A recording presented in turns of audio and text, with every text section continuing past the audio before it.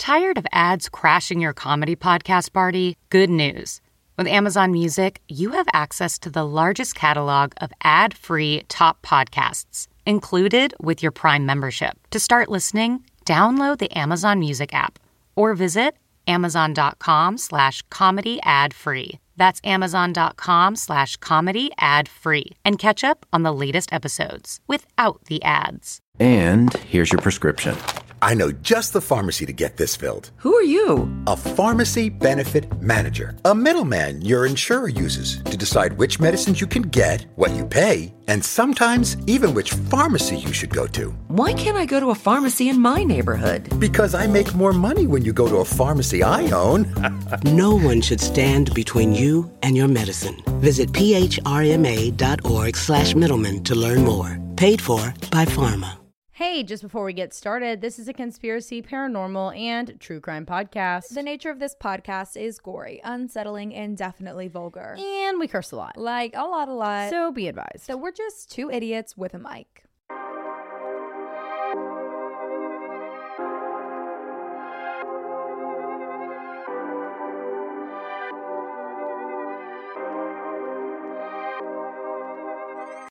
Yo, and welcome back to Creeps and Crimes Podcast. I'm Taylor. And I'm Morgan, and this is episode 115. 115. So you guys Can you believe it? No. You guys know how we are off YouTube right now just because Nona drama with the video camera. I honestly don't even know where I put it since we've At this point, we retired just need a it. new one. We just need a new one at this point. It's just a little too damaged to even look at this R.I.P. point. Merry R.I.P. Christmas to Creeps and Crimes. She was so good to us for a whole entire year. And let me tell you something. tell you I'm loving not being on camera. I know. We're really loving it. It's just like it's just a good relaxer because when we have the video camera, I'm beyond stressed out because whenever Morgan's doing her case, I'm in control of the video camera. And normally Morgan would be in control of the video camera, but turning it on and off. But now for some reason we've like abandoned our iPads from reading on, which we need. So we keep reading on the phone, and that led to not being able to click the video camera on and off, and that led to half of the stories not being recorded. And constantly fidgeting. Oh my God. I've never felt so much comfort with the video camera. Thank you, Nona. No, that literally. was a gift. It was from a gift. Nona to me. It was a gift for both of us because it's just like you have to be so on about what your face is saying because whenever like we say shit, we make faces at each other. We do. Because we've just known each other for just a little too long that, And most of the time it'll end up getting like cut out. Yeah, I have to not cut that it it's out. inappropriate or anything, but like we just like it's not like get carried away. It's just like what? Like where I would be saying what and it ends up making sense. Like there's no need for my face to be looking like that at that point in time. So if you ever see a random zoom in on whoever is covering the case, just know you cannot see the other person. Just know that there is a stank face nearby. We're loving the fact that we don't have the ring lights, but because of that, we also haven't been using our Creeps and Crime sign. And it's like pretty dark in here. Like we were recording around like later in the evening. Not gonna give an exact time for the stalkers. What's crazy is like it's not even that late. It's just the fact that it gets dark so quickly. Early. Yeah. And so today we were like, you know what? Maybe we need a little something. Maybe just let's lighten the mood with some LED today. The thing that we've had since forever.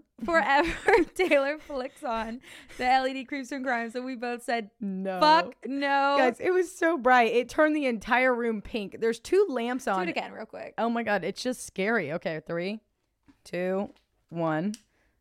God. Oh my God. No, because I'm blind in my left eye. It's because I can't look at you. Like I literally can't look at you. And we're glowing. We would need I gotta turn it off. We're glowing. I bet if someone like drove by, if you want to know where like Creeps and Crimes is, you just gotta drive by and there's like pink lights, like the Batman light coming the fucking thing. He's shooting up into the sky. It's just ridiculous how bright it is. And it has been so dark in here though. Like we've got a little lamp. But specifically when we were recording our creepy account. Oh my God. And then we scared all of you guys. We did. But in the midst of it, we were like, we need to turn a lamp on. What are we doing? Only light was on was the like computer recording screen. And so it's just like a red track. And it's just me and Morgan in the dark reading these stories. The creepiest creepy account ever. Guys, I don't remember if I left this one part in the episode because we are screaming at this one point. We were literally like, it was breaking the audio track. Like, it wasn't even on the track because we were so we were jumping loud. off. We were being crazy. And I was like, I'm probably going to have to take this out. Even though we were saying like funny shit in it, I just ended up being able to turn it down. Either way, I was in that part we're talking about how Morgan is never allowed to pick the creepy accounts on her own again. Because it was like Morgan literally went in there. It was like, how absolutely traumatized can I make anybody that listens to this? And the worst part about it is it came out on a Monday. Yeah, and also the worst part about that though is that like I really didn't put too much effort into it. Yeah, I know. Like it was just these best stories. These like 3 stories came up on the day I was picking, and it was like they were titled like incredible, like craziest creepy account you'll ever read. Like it's obviously ultimate, like, we're all about I'm like fucking fine. I'll take it. Okay, all right, gotta watch the F word. Sorry. Oh yeah, I'm 7. on 2 out I'm of on 5. I'm or on 7. 1 or 2. I don't remember. I don't think you've said anything yet. I don't know, but my aunt and my cousin brought it up to me. They were like, "You guys threw it out the window again." It took literally one episode of you trying. That happens. Okay, but we'll try again. But y'all are half of you guys are effing pissed that we're dropping the Fs, and by dropping I mean like not dropping them, just keeping them contained. Yeah. Dropping them off the I just track. love them, but it's fine. It gives a personality. That's my excuse for everything. What did we used to? Oh, the reading. Remember, I was always like, no, Taylor gives, or not the reading, the mispronunciation of my words. Reading. And Taylor would stress so bad. She's like, oh my God, we can't say that. Oh my God. And I'm like, no, it gives the podcast personality. It gives it personality. I can't tell you how many times I've probably said that. Oh my God. Well, I'm like, it's fine. At this point, it's just embedded. Like it's either we don't say anything or we mispronounce it. Like it's either we don't do the cases or something's going to be mispronounced. And that's just, I swear to God, I just heard someone walking around inside my house, but no one's here but me and you. Did we lock the door? No. I think I'm going to go lock it. One moment. Okay, update. All of the doors are now locked. Now locked. So if anyone is in here, they're stuck with us. I mean, so sorry for you. So I truly am though. I mean, could you imagine if you were standing on the other side of this wall and you're like waiting to come in here and kill us? You would just cackle. Like you would literally be cackling. Like you'd have to leave. What the fuck are they doing? You'd like, first off, oh my God, that's 3. They're so funny. I can't go in there and kill them. I love those girls. I love them. Actually, I'm gonna leave them alone. Oh wait, I'm locked in. I'm locked in. Wait, I'm gonna go listen to their podcast. That's how much I like them. I'm gonna tune in, subscribe, and leave a review. 5-star review. I was in their house when I heard it for the first time. No, if you're in here, please don't do that. Please leave a review. Please leave a review and also your name and personal information. Oh my God, I never told them about U.S. Customs. Oh. Maybe I need to keep my mouth shut until after we're done with this entire saga. Okay, we'll talk about it next week on 116. You haven't heard anything about that though? Yeah, the agent called me back and I talked to him. Oh. Yeah, I'll tell you more about it. Don't forget that this is going to be the 3 winners are going to be released tonight. Ooh! Tonight on Instagram. Be on the lookout because we're going to get you, hit you with a DM if you want. Yep, we're going to tag you in the post and we'll email you and we'll DM you and we'll get your information to ship you the one of a kind. Actually, 5 of a kind robes. Royalty robe. Royalty robes. That's what they're called. Trademark. Crips and Crimes royalty robes. And then lastly, we're recording our first cameo today. Oh, and we're so excited. We You're are gonna excited. love when you see what we might be doing with our cameo. We don't know yet. It was an idea that I threw up this morning. And then also the storefront, we see you guys. We see you on there clicking and buying and looking. Buying random shit. We love that. Chit-chatting. Oh. Who else has a shopping addiction off of Amazon Prime? I was on Amazon today. Yeah, I almost ordered $500 worth of stuff, but I didn't because I'm working on control. All right, Morgan. Now we can end with it. If you're driving, throw that shit on cruise control. If you got a glass, pour that shit up. And let's get creepy.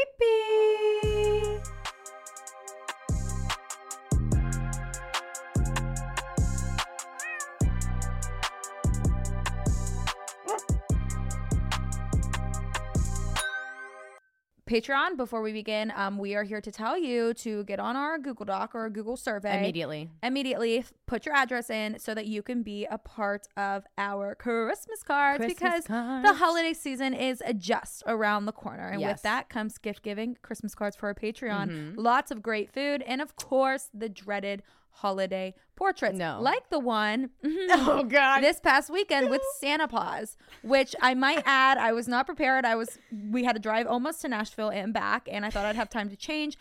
I didn't. She didn't. I showed up in a 2 Girls, 1 Ghost beanie, repping the slippers girls that were bedazzled, no face of makeup, and I was broken out all around my chin. Oh, Morgan, but it's okay because we can't control other aspects of the holidays, but we can make sure that we feel confident and camera ready for your photos. And that's why we're so excited to partner with Apostrophe, so the dreaded Santa Paws portrait does not ever have to happen again. Apostrophe's goal is to help you feel confident in your own skin, whether you're dealing with breakouts, signs of aging, or acne scarring. Apostrophe will help you love the skin that you are in. Apostrophe is an online platform that connects you with an expert dermatology team to get customized acne treatment for your unique skin. Through Apostrophe, you can get access to oral and topical medications that use clinically proven ingredients to help clear acne. All you have to do is simply fill out an online consultation about your skin goals and medical history. Then snap a few selfies and a board-certified dermatologist will create your initial customized treatment plan. Apostrophe offers access to prescription treatments for all types of acne, from hormonal acne to facial acne and even back, chest, and butt acne, treating breakouts from head to toe. And you heard in our intro that our New Year resolutions are eating well. And with that, also eating well, we just want to have the model glow. We need to have a full round bodily glow. We just need like the glow, you know, like the 20s glow. Like we missed out on the 20s glow. I need to reduce my rosacea, clear up my hormonal acne that is all around my chin. And this is important for me to hit my skincare goal because I need that all around glowy look. That new glowy apartment, look. New year, new skin. New skin, girl, absolutely. And we have a special deal for our audience today. Get your first visit for only $5 at apostrophe.com/creepsandcrimes when you use our code creepsandcrimes. That's a savings of $15, and this code is only available for our listeners. To get started, just go to apostrophe.com/creepsandcrimes and click get started. Then use our code creepsandcrimes at sign up and you'll get your first visit for only $5. Thank you, Apostrophe, for sponsoring this episode. And sponsoring the 2023 Glow Up. Okay, but we'll quit rambling at this point and we'll finally get to the case. So before we get into this is part 2 of Barry Seal. Or part 3 or part 4, or whatever you want to call it. Honest to God, depending on what you've listened to and if you're a Patreon, I don't know what part this is for you. So if you haven't listened to episode 114, that is where we covered part 1 of Barry Seal and what we're picking up from covering. Technically part 3 of the Don Henry and Kevin Ives murder, The Boys on the Tracks, which was in episode 113. And if you're on Patreon, we dug very deep into the war on drugs. So there's going to be a lot of references that you guys will understand, and we'll kind of give you guys a blurb for those who are not on Patreon. But I'm just going to pick up where we left off, which was Barry Seal surrendered to authorities near the end of April in 1983. And he was looking at facing 10 plus years in prison, which would be something that he could absolutely not handle at all. Because, not a shot. No, really, because he's facing charges in both Florida and Louisiana. But what we know from episode 114, part 1, was that both Florida and Louisiana drug task forces rejected any plea deals or like offers to become an informant that he had given them. So he just went over their heads straight to Vice President George H.W. Bush's drug task force. And they referred him to the DEA headquarters. Barry Seal was assigned a DEA agent named Ernest Jacobson to evaluate how valuable of an informant that Barry could potentially be. And they were really impressed with what Barry had to offer, his connections and his information, but only the information that he had on the Medellin cartel and not the other interesting leads that he had for them, which was information that implicated federal officials in the Iran and Contra scandal, including Richard Benveniste, aka the Watergate prosecutor who played a massive role in the successful fight to secure the secret Richard Nixon White House tapes. Unbelievable. Barry knew most of this information because he heard it directly from Richard Benveniste, is that what we said, Veniste? Himself, when he had recently been represented by him, and he had also recently represented Bill Clinton. Insane. Dude. Despite the fact that this was crucial firsthand information on a man serving as the chief counsel for the Senate Whitewater Committee, the DEA was uninterested, only wanting the inside connections that Barry Seal had on the Medellin cartel. On March 28, 1981, Barry Seal signed a statement agreeing to serve as a DEA informant, but his freedom came at a heavy price. The deal that Barry made was a promise to give them anything they wanted or anyone they wanted, aka Pablo Escobar. In order to set this up without tipping Escobar off, Barry Seal used a phone to call one of his connections. On the call, he told his connection that he was a pilot named Ellis McKenzie that was down to fly large shipments of coke from their designated pickup spot and into the United States. This setup worked, and it locked in a meeting with Pablo Escobar himself. On April 8th, 1984, Barry was released at an American airfield and took off to the city of Medellin, Colombia. During this flight, Barry was accompanied by a Miami-based cartel pilot who was totally unaware of his role as a DEA informant. Could you imagine how stressed out you would have to be? One wrong move. One wrong phone call or page, because he had his pager, I guess, back then. One wrong word. I mean, literally just something, one wrong. That you knew something you weren't supposed to. You know what I mean? Yeah, like you would have to be on your freaking game. Oh, that is terrifying. No, my chest is tight. No, I know I couldn't do it. Oh, my God. I got a mouth like. You're like, dude, did you see what was going on with so-and-so? Oh, you don't know how that. No, never mind. How would you know that? I don't know. I don't know. Couldn't be me. I have no idea. Once landed, Barry found himself at the Ochoa brothers' house with the head dogs of the Medellin cartel, including Pablo Escobar. Dear God. This was huge for the DEA because this was the very first time they had someone on their team with direct eyes and sitting face to face with Pablo Escobar. And because of the fake undercover name of Ellis McKenzie, the Medellin cartel, including Escobar, had no idea that they were actually meeting with El Gordo, Fat Man, Barry Seal, who they knew had been arrested. Because like we said earlier, he had only ever spoken and met with their U.S. contacts, not Escobar himself. At the time, the cartel hosted a manufacturing facility in a remote jungle called Tranquilandia.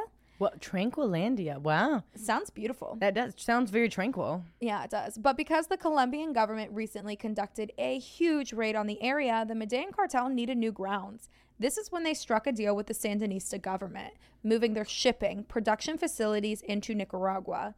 So Escobar made the terms with Ellis, aka Barry Seal, telling him they needed him to move 15,000 kilos of cocaine into America. Dear God. To prepare for selling at the 1984 Olympic Games. Like, that's what we're getting hype about. Like, we got to get this product out. The Olympic Games are here. The games are coming up. Get that blow over there right now. Over there immediately. But as we know, this would now be out of Nicaragua, specifically a military base that was being rented out to the cartel by the Sandinista regime. And Ellis, aka Barry Seal, is like, cool, I can handle that. No fucking problem, Escobar. Yeah, and then he's also like, I'm shitting my pants. Yeah. Just a little bit. So Barry Seal's first shipment was supposed to be a direct flight to the United States, and it was planned for mid-April. But the flight was delayed until the end of May. And when he did end up taking off, the trip did not go as planned. During takeoff, the plane was too heavy, causing it to crash down on the Colombian airfield. And in response to this, the cartel provided Barry with a new plane. But it was too small for a direct flight into the United States. So they arranged for him to stop over in Los Brasiles, which I'm going to call Los B, which is in Nicaragua, earlier than expected to refuel. And Barry did this. After refueling, he took off from Los B, flying without lights. But as he approached the city of Managua, what did we say? Managua, sorry. I'm really sorry, everybody. His plane was shot down by the Nicaraguan military units, crashing into the jungle. Barry was flying an unknown aircraft, and the military was not made aware of his arrangements. Assuming that he was an American drug smuggler, they searched and arrested Barry and his co-pilot once found, and both of them were taken into a detention center in downtown. Barry and his co-pilot were then released by the cartel's contacts in the area, specifically a man named Federico Vaughn, who was actually the first-hand man to the Nicaraguan minister on the interior. And that's a really big deal, and Morgan's going to tell you why, because we just Googled it. So the interior, or an interior minister, is a cabinet official position that this person is responsible for internal affairs such as public security, civil registration, identification, emergency management, supervision of regional and local governments. They conduct elections and the public administration and immigration matters. That's why, and that's a right-hand man. It is their right-hand man. Good God, the corruption. just across the board, like in all everybody. around. This is why, especially in Nicaragua then. And could you imagine being Barry Seal, like U.S. You got, I mean, literally. Y'all good? Because I'm great over here. Yeah, like what is going on? Either way, the two were released relatively quickly at his direction, but it wasn't quick enough because the word had already gotten back to the DEA right after they learned that his plane crashed or was shot down and that he was arrested. And the DEA knew that they were not going to be able to get Barry Seal out on their own, so they reached out to the CIA for help. And the CIA was like, Barry Seal, oh my God, we recognize that name, don't know how. For sure, we can help him out, no problem. But now you're off the case and we're on. Thanks for all your hard work. Like, here's a medal, bye.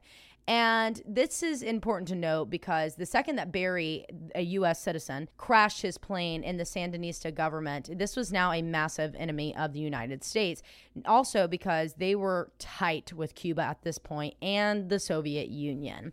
AKA, they were already on the U.S.'s shit list. So much so that the White House and the CIA had illegally funded right-wing death squads to try and discredit the Sandinista regime. And these death squads were called the Contras, which Morgan covered in the last episode, 114 part 1.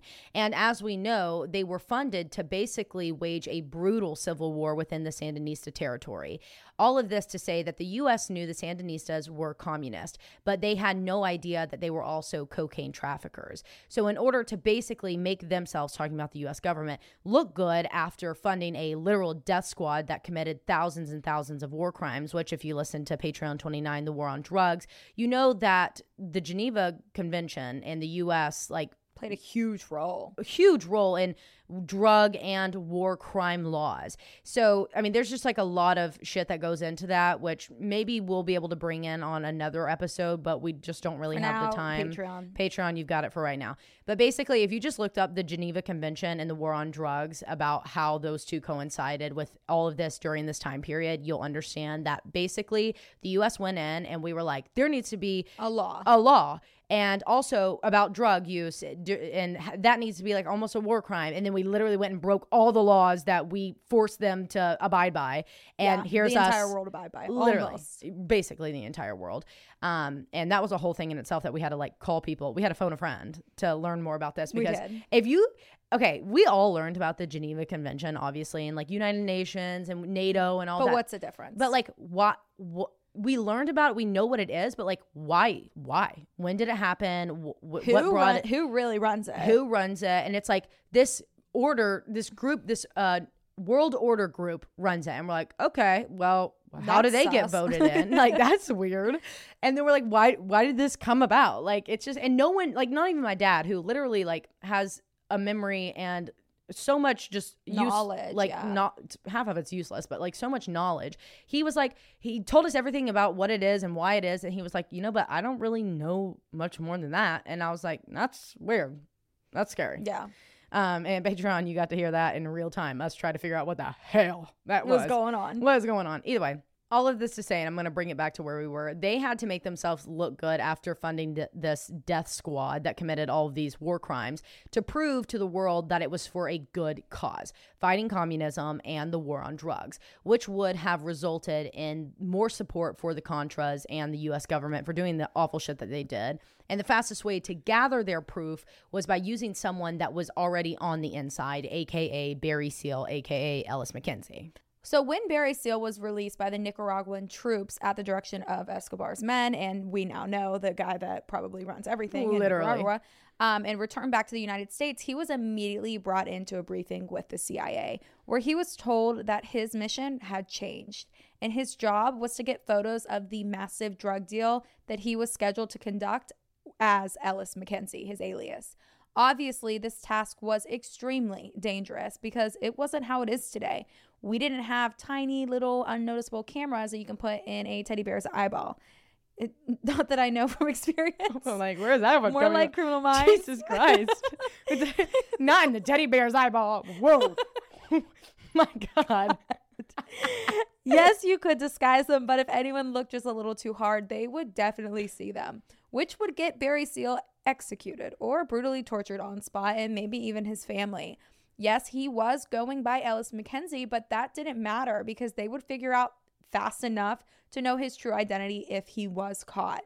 Barry literally begged the CIA agents to not put him in this position. It was too dangerous, even for a daredevil like him. He obviously did not want to be involved. And you know what? I would be like, this is where I'm drawing the line. Yeah, but you know what? 10 years in prison, that sounds fine. You're asking me to get killed. Yeah, you're literally giving me, you're basically signing off on my death certificate. Right. The second that we start doing this. But the CIA did not care. They basically told him tough shit because it was either this or he spent his entire life in prison. And in the words of my trick-or-treating threat, it's your choice, bitch. Your choice, bitch. Your choice, bitch. That's one of my favorite quotes that we have. And it wasn't anything that was like so substantial that we like made crazy. Well, we did make clips about it, but like, I don't know. I loved it so much. So funny. Yeah, whatever. So either way, on June 25th or 26th, most sources say 26th, but I did come across many reputable ones that said 25th, 1984. Barry Seal boarded on a C-123K military cargo plane that was, as we know, equipped with 2 hidden cameras and flew to Nicaragua. When he touched down in the airfields, once again, he was completely surrounded by armed troops after turning off his engines. But as they drew closer to Barry Seal's plane, one of the hidden cameras began malfunctioning, making extremely loud noises. I'm sorry, they did that shit on purpose. Dude, the way that I would have just had a heart attack and died. No, they had to have been like, I do wonder if, you may talk about this, but if the camera footage was not live, but it was getting shot back like through like satellite imaging. No. Like back to them. No, you want to know how it happened? You watched American Made, right? Yeah. You know how the buddy was sitting there clicking the camera?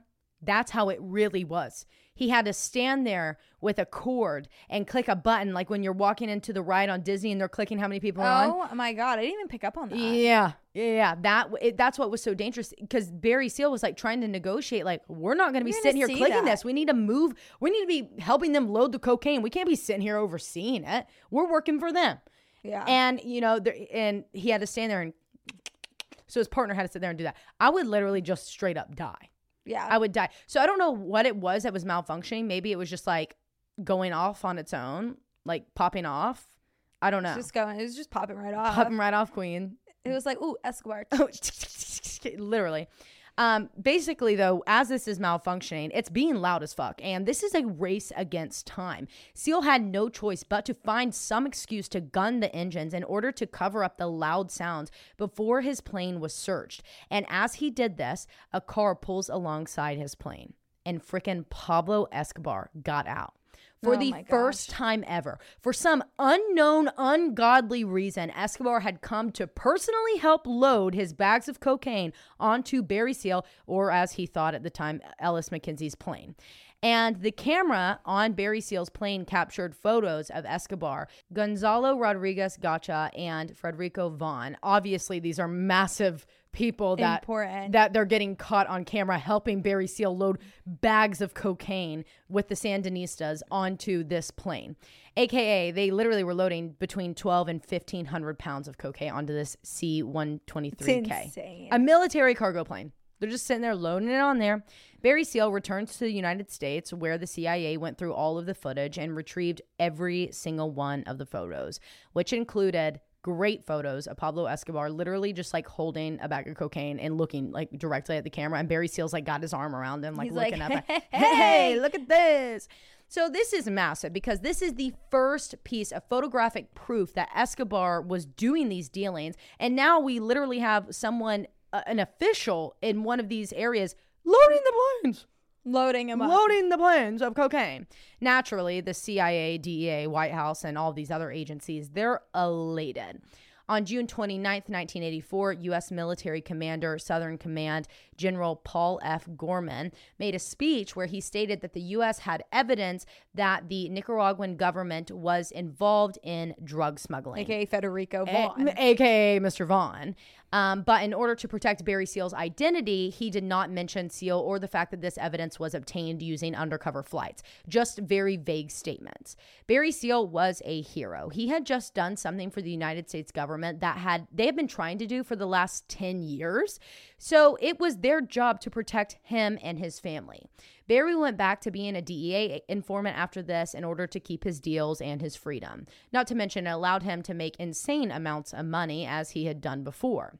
On July 7th, Barry Seal made another trip to Nicaragua where he delivered money to Escobar in order to pay the Sandinistas for the landing rights. And I didn't realize what a big deal this was for people that smuggled using planes until I listened to a interview with Roger Reeves and Gary Hemming, who are two people that are still alive and talk, like, literally they're whistleblowers. They're talking about crazy shit all the time. Just got out of prison, still rambling on about it.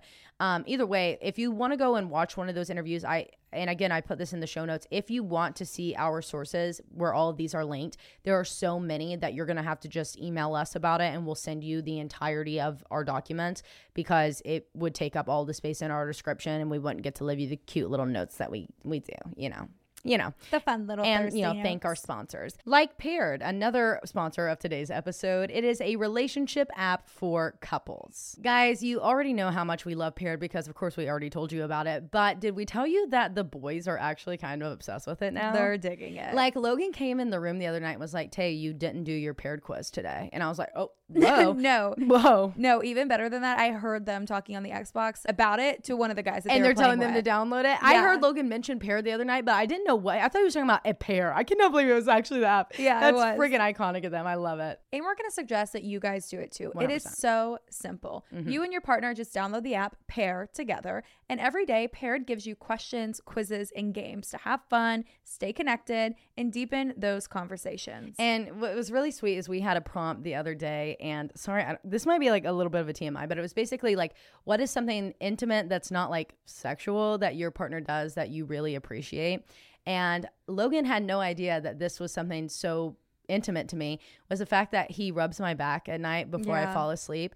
And that's just something that my mom did for me when I was a little girl, and it just brings me so much comfort. And the fact that it like doesn't have to turn into anything, the fact that he can just rub my back, it just really means like so much to me. Aww. I know, that's what he said. Guys, it's simple, often hilarious, and you get a daily question to answer, and you cannot see your partner's answers until you answer yourself. Okay, Morgan, what is the funniest thing that Aaron has answered on Paired? Oh my gosh, I totally forgot about this. So remember we were on the phone the other day tossing ideas around for a new Patreon video, some type of vlog content that we can get out.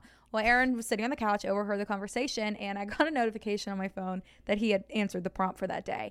And the question was, what's one new activity that you could try together this month? Oh God. And I get his answer, and it says to teach you how to play Phasmophobia. What? Sir? And I think that's what it's called. Is that the one where they scream, "The power of Christ compels"? Yeah, and he was like, and I looked at him, I said, what is that? And he reminded me what it was, and he was like, it would be great content. You could live stream it. I'm like, so you want me to be a gamer girl? Oh, so we're going to be gamer girls now. But it was cute. It was funny. It was a good idea. It was comical. Because it's like a ghost hunting game. Yeah. And they play it all the time. They're screaming like, holy water, get the holy water. Oh, you know what? That's a pretty good idea. That is okay, actually. Okay, Aaron, we'll write that one down. All right. Well, whether you're just a few dates in or have been together for a long time, it's time to lighten the mood and have fun with your partner by using Paired. Head to paired.com/creepsandcrimes to download the app and get a 7-day free trial. Just head to paired.com/creepsandcrimes to sign up today. Connect with your partner every day using Paired. A happier relationship starts here. Okay, sorry for that rant. I'll get back into it. So either way, where we left off was that on July 7th, Barry Seal made this other trip to go pay Escobar the money in order for him to pay the Sandinistas for the landing rights. And because Seal, a.k.a. Ellis McKenzie, as they knew him still at this point, was making the trip already, Escobar was like, perfect, I'm going to plan another shipment for you to take back into the U.S. But Seal, a.k.a. Ellis, told Escobar that he had gotten a tip that his landing spot, aka we know as Mina, was under DEA surveillance and unsafe to transport his goods. And Escobar kind of saw this as Barry/Ellis being like a good friend and protecting his product. And in reality, it was at the direction of the DEA, as they did not want to seize another 1,200 to 1,500 pound load, as they felt that this would be impossible to explain away why this shipment never made it to the distribution sites, good God, so sorry, in Miami. Again, protecting Barry Seal, because he would have to explain that away to Escobar. But somehow, soon after Barry had returned from this second trip, the DEA was alerted of a leak that was taking place about the Nicaraguan investigation. And this leak had something to do with General Gorman's statements that he had made in that June 29th statement release that he'd done. And this forced the DEA to work very quickly in order to arrest the cartel distributors in Miami that Barry had given them tips off of before their cover was blown. So they had Barry Seal set up a meeting as Ellis McKenzie with Carlos Bustamante, and he was the chief cartel supervisor in Miami on July 17th. And the DEA... Crap. Yeah, right. Big dogs. Yeah, right here with the big fish dogs. They just caught. So as they're in this meeting or about to go into it, whatever, the DEA raids the meeting location and arrests Carlos and many other cartel employees. But during the raid, they were able to collect evidence that provided the basis for the first drug trafficking indictment in the U.S. against Pablo Escobar and the Ochoa brothers, but specifically Juan, I think it is. Yeah, it had to be Juan Ochoa. Yeah, because he was the businessman of all of them. But after this raid on the evening of July 17th, every single thing changed. The photos from the June 26th drug deal were leaked to a reporter named Edmund Jacoby, by who we can only assume to be the White House or the CIA, as they were the only people that had access to these photographs. Right. And put on the first page of the Washington Times. Unbelievable. Like we said, in the photos that the CIA had collected, you can clearly see Barry Seal, Escobar, and many other key figures within the cartel and the Sandinista government. Therefore, Jacoby had exposed Seal's image. And though he didn't name him, this is still dangerous because obviously Escobar knows who that Barry is. Seal is, or right, Ellis McKenzie is. But 2 days later, the New York Times ran the exact same story using the leaked photos, but in more detail. Oh my God. In this article, they detailed the amount of cocaine that Barry Seal had smuggled in on this deal. So Barry Seal was absolutely fucked. I would be absolutely furious. I would be You're supposed furious. to protect me. I did this and you promised me. If I would have went to jail, I would be alive. Yeah, I would literally be alive. If I would have just gone to jail. But it's like, I gave you key information. I handed you Pablo Escobar. Yeah, and you put my life at risk. You put my family's life at risk. Yep, and the photos got leaked. You're the fucking CIA. Yeah, how do you leak? How do those leak? How do those just... How find does their the way out? Washington, what is it, the Washington Post? Yeah, the Washington Times. Just like, let me just hack into the CIA real quick. And like, how rude of the New York Times. Yeah. Like, seriously, y'all? You literally just signed someone's death certificate. Yep. Days later, the Medallion learned that Ellis McKenzie was really Barry Seal and put a contract to kidnap or murder him. A high-level cartel distributor in Miami named Max Mermelstein was told that if Seal was killed, the bounty was $500,000. But if he was captured and brought to them alive, the price was $1 million. Good God. Max accepted the contract because it was well known if you turned the Medallion down, you would also be killed. Jeez. After accepting, he received a phone call from an Ochoa and Escobar himself thanking him for his help and was given $100,000 up front for any troubles or equipment that he may need. As for Barry Seal, he couldn't go into witness protection or else he would lose all of his money, contacts, and he wouldn't be able to fly again, meaning he would not be able to continue as a DEA informant, aka he would go to prison. The United States fucked Barry Seal. 100%. He continued to set up undercover operations for the DEA using his fleet and smugglers out of MENA. In fact, sometime in December of 1984, Barry Seal was arrested in Louisiana after flying in a cargo of marijuana. He was able to pay his $250,000 bond, and after his release, he continued smuggling drugs with his MENA fleet and the DEA. In January of 1985, Barry had his ex-brother-in-law, William Bottoms, perform a shipment from Bolivia to Las Vegas that led to many arrests and convictions of drug traffickers. And in February of 1985, Barry Seal also played a pivotal role in an undercover operation against the chief minister of the Turks and Caicos Islands, Norman Saunders. After Saunders had accepted a $30,000 bribe from Seal on video camera to ensure safe passage of drugs via a refueling airstrip for drug flights from Colombia to the United States. For this, he was sentenced to 8 years in prison and fined $50,000. While working for the DEA and continuing his smuggling operations, Seal provided information to the United States government that led to 17 criminal convictions. So though there was a bounty for his head and the CIA had completely fucked him over, Barry actually felt safe within the DEA's protection. According to Daniel Hopsicker, quote, Seal told investigators that between March of 1984 and August of 1985, he had made $250,000 smuggling up to 15,000 kilos of cocaine while working for the DEA, and another $575,000 when the DEA let him keep all of the money from one shipment. Holy Christ. I mean, I think at this point the DEA is like, okay, like we know, like, right, like one, here's the money, keep the money, because eventually it's probably going to come back into the government.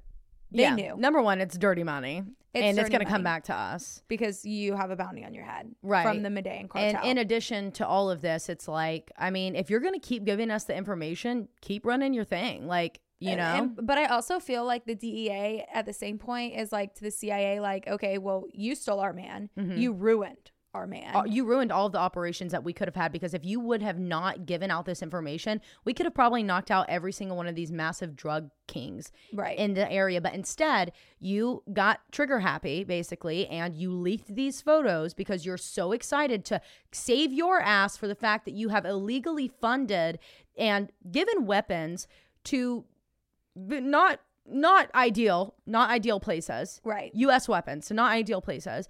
And then you know you're in hot water for that, so you've got to find some reason to say like, oh, see, it got us some good, it did this good. And that's exactly why they pull the trigger so quick. 100%.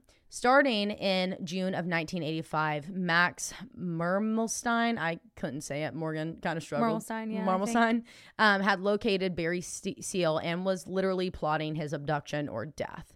Luckily, he was arrested by a federal task force before he completed his operation. As soon as he was arrested, he told the task force about the contract, and Seal was informed about the contract killing that was placed on him, about the bounty. So basically, Max was like, here's everything. Like, wow. Here's everything. I'm surprised, actually. Well, because apparently in one of the interviews that I read from Max, he said that he didn't want to accept the bounty because... But he knew that he would get killed. Cartel would kill him. So he had to go forward with it. He was like almost hoping he would get caught. So I'm sure maybe he was like dropping hints. So yeah, probably. Caught. I mean, I would, because I'd be like, throw me into witness protection right now. Yeah. Right now. I don't want anybody's blood on my hand, especially someone who's, I know, is working for the CIA, the DEA, and the U.S. government, and George H.W. Bush. Like, everybody, like, I know who he's working for. I don't want his blood on my hands. Right. Because that's only going to be bad for you. Either way, as soon as he was arrested, he told them everything, and immediately Barry was taken into federal custody and placed into a witness protection center.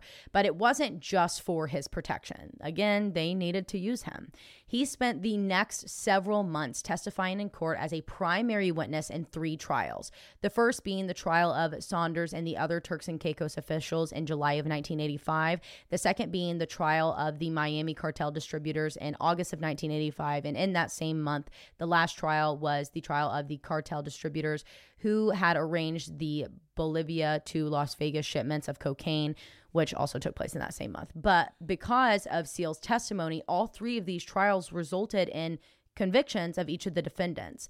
And on top of all of this, the government saw Seal as such an amazing asset to them that they made him do a public appearance in front of the President's Commission of Organized Crime to tell his experience as a drug smuggler. So now he's on TED Talks, basically. And of course, all of which was in exchange for his protection and continued undercover operations as an informant with many different agencies. At this point, how can they truly believe that he's undercover? Literally. At this point. Literally. You have the man going viral. Mm-hmm. Literally on his viral. TED Talks. Yep. Not TED Talk. You guys know what we're saying. Yeah. He's you're like a speaker. But like, we still need you to be undercover. By the way, be undercover. But you're not undercover anymore. You have blown his cover, actually. You personally have single-handedly blown his cover. But also at this point in time, he was summoned to court in Florida again for his second indictment in the Big Screamer operation. There in Florida, Barry Seal pled guilty to all charges at the direction of his DEA supervisors, for which he was sentenced to 5 years of unsupervised probation. So basically, free. You're good. Yeah. They were like, probation. You're good. Anyone else? Lifetime. Anybody else? You're done. In October of 1985, Barry Seal returned to court for his first indictment in Big Screamer, the one for which he had been sentenced to 10 years for, in order for Judge Norman Rotger to hear the testimonies of the agencies, specifically the DEA. After hearing of the successful work Seal had done for the DEA, his sentence was changed to serving 3 more months in witness protection and 3 years probation. But this caused a lot of issues with the state of Louisiana because they had an entire task force dedicated to investigating Seal's involvement in smuggling thousands of kilos of cocaine through their bayous. Pretty much, Louisiana was banking on Seal being motherfucked by a massive sentencing in Florida. And when he didn't, Judge Frank Polizzola told Seal, the DEA, and his lawyers that he was not happy and would sentence Seal to a strict probation in Louisiana. Even though he wished he could do more, but he was bound by the federal deal Seal had made restricting him from serving that prison time. So Polizzola literally was like, I want to sentence you to life in prison, basically. But I can't. I can't because you've got people bigger than me on your side. Whoa. Could you imagine how that feels as a judge? Yeah. To have your hands tied? Damn. On January 24th, 1986, Judge Polizzola sentenced Barry Seal to 3 years of strict probation, in which he could not leave the city of Baton Rouge under any circumstances unless it was directly approved by Judge Polizzola. He had to spend every single night of the first 6 months of his probation in a halfway house. He was banned from employing any armed security personnel. He was not allowed to carry a firearm or anything to protect himself. And lastly, he was assigned to serve 6 months of community service every single evening at the Salvation Army's Community Treatment Center in Baton Rouge. And in the public court of law, Judge Polizzola out loud read the exact times and address that Barry Seal would need to be every single night for the next 6 months. As if Judge Polizzola purposefully, knowing that there was a contract out on Barry Seal's head and the absolute danger that he was in for what he had done for these massive agencies and for the United States government, with now no protection and nowhere to hide, handed Barry Seal over to the Medellin cartel. Point blank, period. He absolutely did. And I wonder if there was an underlying deal with that. Some people say that we're there in public. And I read this on a few different more blog reports of people that were there. So I don't know how factual this is. So take this with a grain of salt. That when Judge Polizzola read this, he basically took a deep breath and looked up and then gave it he didn't want to say it. And he was being forced to. Forced or paid. Yeah. Less than a month later, just 3 weeks into his probation, on February 19th, 1986, Barry Seal drove to the Salvation Army and parked his car outside as he arrived for his nightly shift. But what he didn't know was that there were 3 to 6 men in a parked car behind the center's donation drop boxes. Before 46-year-old Barry Seal could even open his car door, one of the men got out and opened fire with a suppressed MAC-10 submachine gun. Seal was hit 6 times and died almost instantly. Luckily, it just so happened that there were unarmed witnesses a few cars over that were able to write down every single detail of the car the hitmen were in and what they looked like. So, 6 Colombian men were quickly caught and arrested in connection to Seal's murder. Luis Carlos Quintero Cruz, Miguel Velez, and Bernardo Antonio Vasquez were all 3 indicted on state charges for capital murder. A 4th man was indicated separately on lesser charges, and evidence of direct involvement for the other 2 was insufficient. Therefore, they were released and deported. Also, federal charges were filed against Ochoa, Escobar, and Rafael Cardona for conspiring to violate Barry Seal's civil rights by murdering him. The murder of Barry Seal was heavily covered by the media, and the public was going insane with questions about the truth behind the death of Barry Seal. Mainly because it had recently come out that the IRS concluded that Barry Seal owed $29 million in taxes, for which they placed a federal lien on him. He had also recently been slated to testify as a primary witness in court against Ochoa. But the cherry on top, what led to the largest public outcry, media coverage, and conspiracies was the fact that, according to local authorities and first responders that responded to the scene immediately, they found something so out of left field in Barry's briefcase before the scene was taken over by the feds. And it was George H.W. Bush's personal phone number. Unbelievable. And this, and I'm going to put finger quotes around this, conspiracy, according to the federal agents, was backed up in 2011 when journalist Evan Wright co-wrote a book with drug smuggler John Roberts. and they released their book. It was called American Desperado. It was about John's life, in which John wrote this about Barry Seal, quote, "The one time I flew with him to Nicaragua, transporting guns on the behalf of the CIA in either 1983 or 1984, I told him I was uptight. Barry said, quote, 'Don't worry, we're working for the Vice President Bush,' end quote." Wow. This media coverage, public demand for answers, and conspiracies caused the trial to be delayed for several months, as it was impossible to find an unbiased juror in Baton Rouge specifically. Therefore, the location was changed to Lake Charles, Louisiana, and began in April of 1987. The primary witnesses being Max Mermelstein and Luis Carlos Urimunera. All three defendants, Quintero Cruz, Valles, and Vasquez, were found guilty and sentenced to life without parole. And I'm really sorry if I mispronounced those. I'm trying my best, but my tongue is literally not even working on my first language right now. Either way, but let's talk about the details of this trial. The main story that was spun was that Jorge Ochoa was the main person wanting Seal dead because he didn't want Seal to testify against him in the U.S. trial. What's odd, though, is that, number one, Ochoa never stood trial in the United States. Number two, Seal never saw Ochoa as a threat. In fact, Seal made it very clear that he was more afraid of George H.W. Bush and the CIA than he was of the Medellin cartel. His secretary, Dandra, is adamant in her beliefs that this was not the doing, and by this I mean the murder of Barry Seal, was not the doing of the Medellin cartel. In fact, she said, quote, "The CIA allowed it to happen. Barry had a chart. He had dirt on anybody and everybody." And I believe end that. Quote. And in addition to this, there is what Albert Caron's daughter has to say about the matter.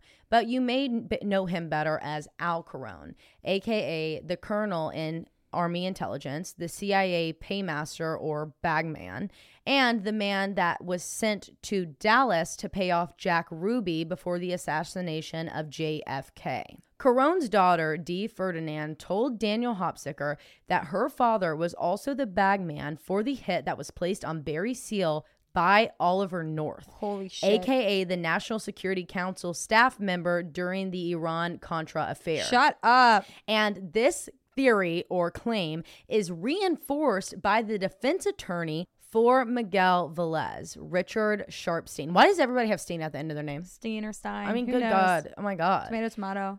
Right. Who said all three of the Colombian men that went on trial were adamant that once they got into the United States, they were at the direction on what to do and where to go by, quote, an anonymous gringo, end quote, who was, that they knew, a U.S. military officer. And after seeing an interview on the news, they identified this man as being Oliver North. And Oliver North is an episode for another time because he's a whole entire thing. He's a whole, and he's still alive. Like, good God, man. Insane stories. Insane. But why would Bush want Barry Seal dead?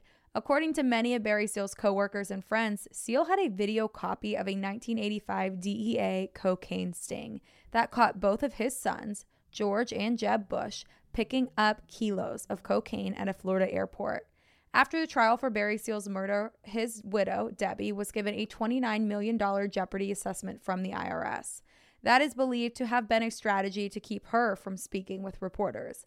While defending herself from the IRS charge, she went through Barry's phone records, where she found a number that was called multiple times a day. She called only to find that it belonged to the Defense Intelligence Agency, and she was told to never call again. But later that day, she received a call from the DIA where an agent said to her, quote, "Debbie, you're young. You have your whole life ahead of you, and you have your kids to think about. Don't call anyone in Washington again." Oh, I have chills all over me. And it was just some misogynist. Oh, asshole. it was someone being like, "You got Debbie, your you're kid, young. I would have Debbie, come on, Dad. I would have literally called everybody in Washington. I would have been like, it's actually on the Washington Times. Remember that? Yeah, right. Washington Times. Like, what was that guy's name? Jacoby? Let me give him a call. On October 5th, 1986, a C-123K military cargo plane that was supplying the Contras was shot down by the Sandinista patrol in Nicaragua. And that night, George H.W. Bush received a phone call beside him was Samuel Watson, making them aware of the fact that the aircraft had gone missing. And this call came from Felix Rodriguez, who is a Cuban-American man that worked for the as a paramilitary operations officer in the Special Activities Division of the CIA, and is known for his involvement in the Bay of Pigs invasion, as well as the execution of Che Guevara, and his close relationship with George H.W. Bush as the result of them working closely together during the Iran-Contra affair. Besties. The pilot of this plane that was shot down was U.S. veteran Eugene Hasenfuss, I believe. And he survived the crash and was taken captive. He told his captors that he thought that the CIA was behind this entire operation and gave up several, Cuban Americans that were running the operation in El Salvador with the CIA. And those he mentioned were Rafael Quintero, Luis Posada, and Felix Rodriguez. And it was literally all about this Iran-Contra scandal that was going on. And that C-123K military cargo plane, oh yeah, this is really important to note. It was the same exact one that Barry Seal owned and the one that he flew when he had the hidden cameras and literally got the photos of Escobar and everybody. And Crazy. It may just be a coincidence that Eugene had been directed to fly this exact plane as a part of a secret network that happened to be led by Oliver North. But I'm going to guess I'm going to say it's a no. Probably not. It's a no from me, dog. It's a no from me. Probably not. Okay, but either way, with all of that being said, that is the end of the detailed coverage and research that we have done on Barry Seal. And I know that this all this is what started it was me covering Boys on the Tracks. And Mina and Barry Seal's connections to these drop sites like A1, where they were killed at, along with the Hogsden, Oklahoma boys from a year or two prior. And to bring it back to the entire conversation that got us onto Barry Seal, it was about Barry Seal's connections with Bill Clinton and when he was the Arkansas governor at the time. Sorry, I'm stumbling on my words because obviously we're kind of scarred by covering this. I'm not even gonna lie, this is like one of the scarier ones, and I know Morgan does this all the time, but we don't ever go this in depth, especially when connecting them with a murder and connecting with people that are still alive and still very much so in power. I mean, literally enough that I got a call from a U.S. Customs agent. Yeah, odd. Either way, so Morgan is going to read these awesome excerpts that we found from a Reddit thread to a book, and I'm going to let her take it over about Barry Seal's connections with Mina and Arkansas governor at the time, Bill Clinton. Okay, so these excerpts from this book, and we're going to link this Reddit down below because there is a lot on it, and this Reddit user has also linked each portion of this book. Yeah. So it's I think it's going to be a great source. I think it's going to be. I mean, it is a great source. Right. And this is not one that you have to request from us. If you want to see it, this is going to be linked in the show notes. Mm-hmm. So basically these are excerpts from this book from a guy named L.D. Brown. And L.D. Brown was Bill Clinton's favorite bodyguard, and he was an Arkansas state trooper. And L.D. Brown claims that he joined the CIA, he ran guns to the Contras with Barry Seal, and he brought back drugs on return flights. He had joined the agency, the CIA, at the request of Bill Clinton, and Bill Clinton contacted George Bush to get him this job. So here are a couple excerpts. Quote, Seal reached back to open the duffel bag in the back. He removed a manila envelope identical to the one he had given me after our first trip. I knew what was in the envelope, but there was something else this time. He reached deeper in the bag and gave me the shock of my life. Seal's face had a sly, smirkly, almost proud look as he removed a wax paper-wrapped tape brick-shaped package from the bag. I immediately recognized it as identical to bricks of cocaine from my days in narcotics. So to preface this is obviously his first time seeing the drugs. Right. Realizing this is more than an operation. Mm-hmm. He says, I didn't know what to think and began demanding to know what was going on. I cursed, ranted, raved, and I believe I actually caused Seal to wonder if I might pull a gun and arrest him. Seal threw up his hands and tried to calm me down, saying everything was all right, and quickly exited my car. He removed the bag from the bag and hustled back towards the plane. I at once felt a sense of panic and relief that Seal was gone. Had he left something in the car? Was I about to be surrounded by the police? Wait a minute, I was the police. And furthermore, this was an operation sanctioned by the CIA, and I was recruited by them and by Bill Clinton. I would become furious with Bill for shepherding me through this mess. Indeed, for getting me involved. I would then as quickly think of explaining it all away as a sting operation designed to trap the people on the other end of our flight who maybe had sold the drugs to Seal. Later on, he talks about his first meeting with Bill Clinton after this encounter with Barry Seal and the cocaine. He says, quote, "The tension was building up inside me as I saw Bill coming out the back door. I was getting mad all over again as I got out of my car, and he strode over to me. It was the first time we talked since the trip he knew that I was going to take. His mouth opened and the words, 'You having fun yet?' were already forming on his lips when I burst out, 'Do you know what they are bringing back on those airplanes?' He immediately threw up his hands in a halting fashion and took a couple steps back. I know he thought he was in danger of receiving a Class A state police ass whipping. My hopes of an innocent explanation to the whole sordid affair were dashed with the now famous line, 'That's Lassiter's deal, that's Lassiter's deal.' He whined it as if he had just taken a tongue lashing by Hillary. Quote, 'And your buddy, Vice President George Herbert Walker Bush, knows about it. Bill had done to me what I had seen him do to so many people. I, too, had now been used and severely betrayed. I immediately ran to Becky, who lived in a small house on the mansion grounds, as in Bill Clinton's mansion. And I told her of the incident and cried with the pain that it had caused me.' He says, but I was not done with the CIA. In early 1985, I received a telephone call from a man at the mansion who identified himself as Felix Rodriguez, a man who claimed that he was Barry Seal's boss. He asked if he could come to Arkansas and meet me, and I agreed. Could it have been that Seal was doing drug transports on his own? I was more curious than anything else and had to find out. Rodriguez was the man to tell me. Felix Rodriguez is a Cuban-American with a long history of intelligence work. He had telephoned me at the mansion and wanted to meet me there in the parking lot, aka, again, Bill Clinton's mansion. When he arrived, he drove in the back gate as if he had been there before. We sat in his rental car and shook hands. Felix was a polished, articulate man, and it was obvious that he did not like Seal. He had already been told by someone about my experiences with Seal and was obviously upset with what Seal had done. I'm still puzzled over how Rodriguez found out about the incident. When I telephoned CIA personnel in Dallas, I never mentioned what happened with Seal. It must have come from Bill, through whoever his contact at the agency was. Rodriguez made me feel comfortable. He had CIA credentials, which he showed me. Quote, "Don't worry about him. We'll take care of him," is how he assured me of the problem with Barry Seal. And indeed, Seal would die a violent death a year later, at the hands of whom is still a point of controversy in some circles. Chills. And that is called Crossfire, Witness in the Clinton Investigation by L.D. Brown. I swear, dude. Oh my God, Morgan, I didn't tell you about this, which you probably already knew about this, but did you know that 2023, this upcoming year, obviously, to anybody that's living and breathing on the earth, is the year that the hidden documents about JFK's assassination come out. Really? Yeah. I saw this podcast, came across my TikTok, one of the hosts did, and they were talking about it, and they were like, y'all don't understand what's about to happen in 2023 when this comes out. And I'm thinking half of the shit's going to be redacted. Oh, for sure. More than they half always of hype it. this shit up. But there's going to be something that they have to say. That they have to say. They have to say something when they release these documents. It can't be something that we've heard a million times. Mm-hmm. Holy shit. But the reason why they actually wanted it to come out in 2029 or 2045 or something crazy like that. And then they put like a clause on it. It was as soon as all of these people were dead that were involved, then it could come out.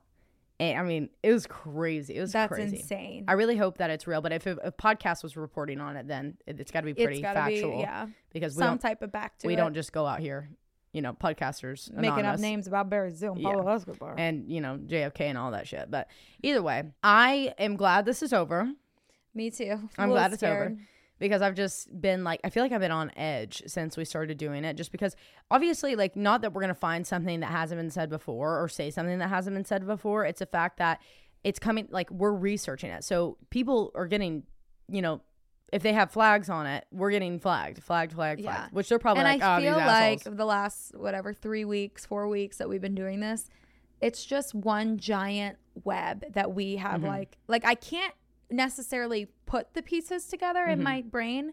I think maybe if I had mapped it out, yeah, I could on a board that dates back to Richard Nixon. Yeah, in every like chronological event that took place, but I also feel like in every little bit of it, it's all been connected. Yeah, because the only way that we would be able to do it is if we base it off of the war on drugs, because that's what kind of centered around Barry Seal's involvement. Actually, let's put the Geneva Convention right in the middle. First off, everybody needs to know what the Geneva Convention is, because dear God. Therefore, it's the focal piece of our spider web, and it goes right in the middle. Yes, it goes right in the center, because it's just really odd. Like, all this stuff makes sense when you say it in a way that makes sense, but that's because we've scripted it to make sense to you. But in terms of how we're getting the information, it's literally like pieces and pieces. So we've had to make like timeline. More people in this right. More like people. This more happened people. in this month of this year, and that's how we've created the timeline to tell you guys the case of it.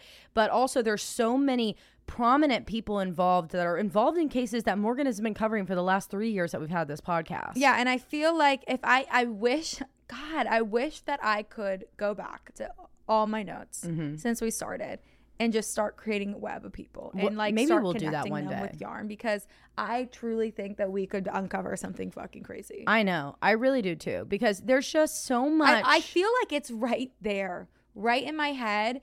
Like, I know that sounds crazy, but especially the last 4 weeks, I feel like there's just one piece of information that would bring it all together that we just don't have. You know what? I think one of the most, like, I don't want to say like come to Jesus moments that we've had, but like kind of like that, I don't know a better term for it, was when we were discussing the president's book that was in National Treasure. Yeah. Like, really honest to God, like, it's something that's unspoken in the White House that just exists, and it's just accepted by people in power. Yeah, you've got to just, be blissfully what's that? Unaware or aware? Blissfully unaware of it. Yeah, just what is it? Naive, like, or whatever the other word for naive. Like, just being naive towards it. Like, just wiping your hands with it. There's nothing I can do. It happened those many years ago. Like, now my duty is just to not let it get leaked, but I mean, y'all be leaking shit on Barry Seal. And if this shit that they're covering happened so many years ago, what's happening currently right now? Literally. Imagine what people are going to find out in 20 years, like how we're finding out about all of this shit. Right.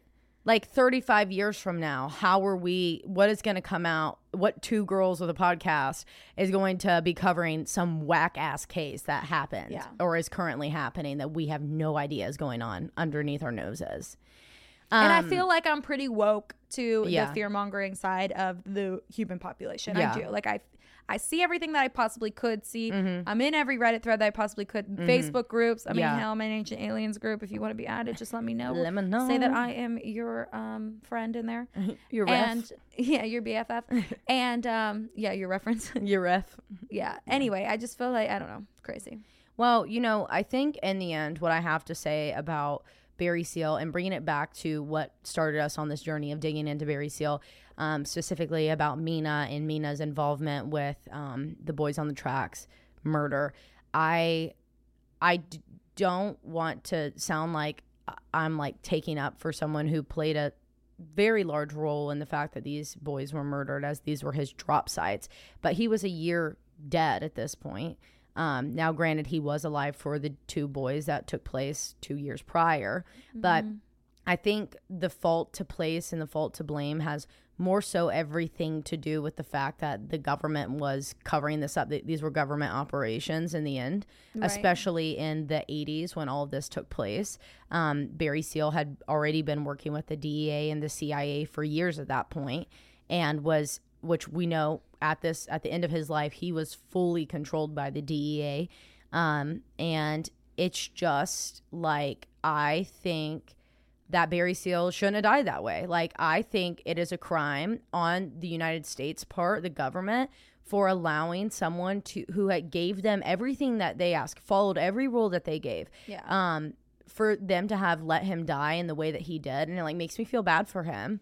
Yeah. That he died that way. And what's also interesting about the Boys in the Track is that, like you said, Barry Seal had been dead for a year now. And at this point, a year after his death, the CIA, the DEA, the White House, the governor of Arkansas, they knew the drop sites. They knew the drop sites. They knew his drop sites. So tell me why things are still moving a year after his death. Because which was a year after his death was what? Years after he was smuggling before he became a full DEA informant. But a lot of people claim, and even this is one of the things that was said in American Made, is that, or alluded to in American Made, is that his home and property in Mina was actually bought in his name, but for him by the CIA.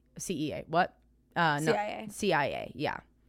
Wow. And another thing that I totally forgot to mention that I promised you guys I would bring up is the fact that when Hillary Clinton was running for president, this movie, American Made, could not be released. It was being blocked by the federal authorities. And it took them it ended up coming out in 2018, but it had been made for, I think, 4 to 3 years at that point, from what I remember hearing on Roger Reeves interviews, which again, this is not like some reliable, like hardcore fact. It's a theory, but if you do look up when it was filmed versus when it came out, and the directors, because it lost, I think, 1 or 2 directors because they were literally like, this is going to get me killed. And the name for American Made, the original name, was Mina. And the entirety of it was surrounding the Boys on the Tracks and their connections and Barry Seal's connections with the Mina airport. And instead, they had to change it to being a lot more about Escobar and instead of Mina. So Mina only got a brief mention, but it was still in there. But they had to change it to American Made, which is about, what does that talk about at all? Yeah. And by the way, like, you casted Tom Cruise. Well, I was just about to say that's actually really interesting. So they wouldn't release the movie during Clinton's. They would not allow them to release it while she was running for president. But what's interesting about that is, what's Tom Cruise most known for? Oh, Scientology. So clearly Scientology is not with the Clintons, because they put their head honcho, the face of the Church of Scientology, Tom Cruise, right smack dab in the middle of this movie that was about the underlying point of that movie was for people to dig into it and find out the corruption of the Clintons. Yeah. Which is crazy. And then I heard that Barry Seal's family actually sued the producers of American Made and the writers, because they were saying like it wasn't a true representation of his life. Like, and basically they were like, we actually made it about his life and they made us take it all out. Yeah. So that's crazy. Like, the gears in my brain are just turning and turning and turning. Like, I gotta think on this shit. This is something that will have to come back, and eventually, I know you've already covered JFK, but no, you haven't. We just covered the Kennedys. We just did the Kennedys. We need to cover JFK together and go off on Oliver North and all these other individuals that we met, Felix Rodriguez and all these individuals. But these are like a every now and then specials, because they get really political, very government, conspiracy based, and I know a lot of people don't care for it. You know what I mean? And so 100%. So they're like a special. So like, we might hit you with that in February. Who knows? Every other month, we'll kind of do one that centers around political conspiracies, mainly because we don't like talking about them on here. It's not something that you come to listen to, right? So and we don't like doing it, and it's just awkward because. But like, this is different. This is different because this is not like even political. This is just like straight up government corruption. Yeah. But those, like with JFK, those get really deep into some very biased shit, depending on the sources that you find. But either way, we're gonna let you go from the case currently, and you guys can stay for a TFU because we recorded a 47-minute intro, and you have to get some of it. So we wanted to give you some just in case. So I don't remember what our TFU intro is. If you're drinking, don't fucking drive. And if you're driving, slow the fuck down. And remember, this is totally fucked up. Ooh, that felt good. Been a while. But either way, whenever I was walking in here, I told Morgan, I was like, oh, I forgot to tell you this, because we were chatting while we were doing things like setting up the studio. And I was going to tell her this then. I totally forgot. So anyways, I'm going to tell you now. In the spirit of like New Year's vibes approaching and resolutions that come, I suck at New Year's resolutions. I can't ever do them good. Like, if it goes beyond a month, like I can do like a January something for 30 days. You can do anything for 30 days, so that I don't, it's fine. But when I was in Cleveland this past weekend because it was my mom's birthday. Happy birthday, Mama. Happy birthday. Love you, bitch. Like my mom's side of the family's Christmas party / Thanksgiving, because we all live in different areas and everybody's got like 19 kids and all the things. So it's just like combined. You just got to do. I love that. You pick one, get it over with, and nobody will worry about it for the rest of the year. That's actually amazing. No, it's really great. It's really. And your great. mom's like, for me, and mom's like, this is, and we always do it on the weekend of her birthday. But we also went to the Cleveland Christmas parade, which it was the biggest it's ever been. There was literally 200 floats, and I don't know how that's humanly possible because there were also so many people watching. Like, how in the world? Cleveland, when did Cleveland get that big? Like, it used to be a 15-minute parade and it was done and everybody was in it. Catch us in a Christmas parade next year. Yeah, we've already been talking about trying to get into somebody's Christmas parade next year. Could you imagine? I don't think you need an invite for parades. You have to go and like fill out a form and get accepted to go in, but it's really easy to do. They're like, yeah, of course, come in. I just think we live in too much of a religious town that we would be like, I feel like we would do better in Knoxville than we would in Cleveland, surrounding areas. Yeah, counties. We would do good in Chattanooga, like any city we would do good in. Does Nashville have one? We're gonna throw out candies to kids and with a business card. Yeah. And their moms are gonna be like, no, we're throwing out many bottles of wine. For the we moms. would literally get arrested. Yeah. But either way, we like, can you show me your ID? Either way. we throw out links to leave a review. No, literally, we're like, scan this link and it takes you straight to the review portal on Apple and Spotify. That would be so great. Oh shit. So either way, I was down in Cleveland and I was there from Friday to Monday because I had to go get my name changed legally. It only took 2 years. This is it though, right? This is it and we're done. I got the whole passport drama behind me, got the official name change. Well, there's one more thing. It's called the DMV. So prison, hell, Hades, and then all of the cards. Oh my God, I don't even know what I'm gonna do. I need to change my address on the DMV actually. Oh yeah. Well, do you have the gold star yet? No. Well, in January I think it is, we won't be able to fly. They say that every time, year, and but then they pushed it they already pushed it 2 times because it came out in 2019 and then the pandemic happened in early 2020, so they pushed it. Pennsylvania's real ID law for flying has been in effect since I was in high school. But it's like, I don't even need a real ID. I have a passport. in effect, and they've just kept delaying because no one's getting it. They're like, why? It's like if you get pulled over now in Tennessee and starting in January and you don't have the gold star, like you can be arrested for having an invalid driver's license. Oh, please. But that pisses me off because like I don't even need to update my license. What if you don't fly? Well, yeah, it's like, it's just really, and you have a passport. Like I have well, not everybody has a passport, but I have a passport. Like if I needed to use something to fly, I got a whole passport. We're good. It just doesn't make sense to me. But then I'm like, oh, I guess it is really ezy to like fake a Pennsylvania ID because what was my fake in college? Pennsylvania. When I first saw your freaking Pennsylvania ID, it looked like the original Tennessee ones. And first off, it's literally a white card with a sticker on top. Yep. There was nothing about it that was like, I forget when they changed it. Maybe like 2017 or something. Cleveland's, Jesus. Tennessee's changed in like 2010, 2009. I remember because I had my mom's. Ours was so easy. And I'm like, my ID in elementary school. Stupid. Is this my mom's? Oh, I guess it would have been elementary school, middle school, whatever. I'm 36. I'm 30, whatever years old. I don't know how old my mom was then.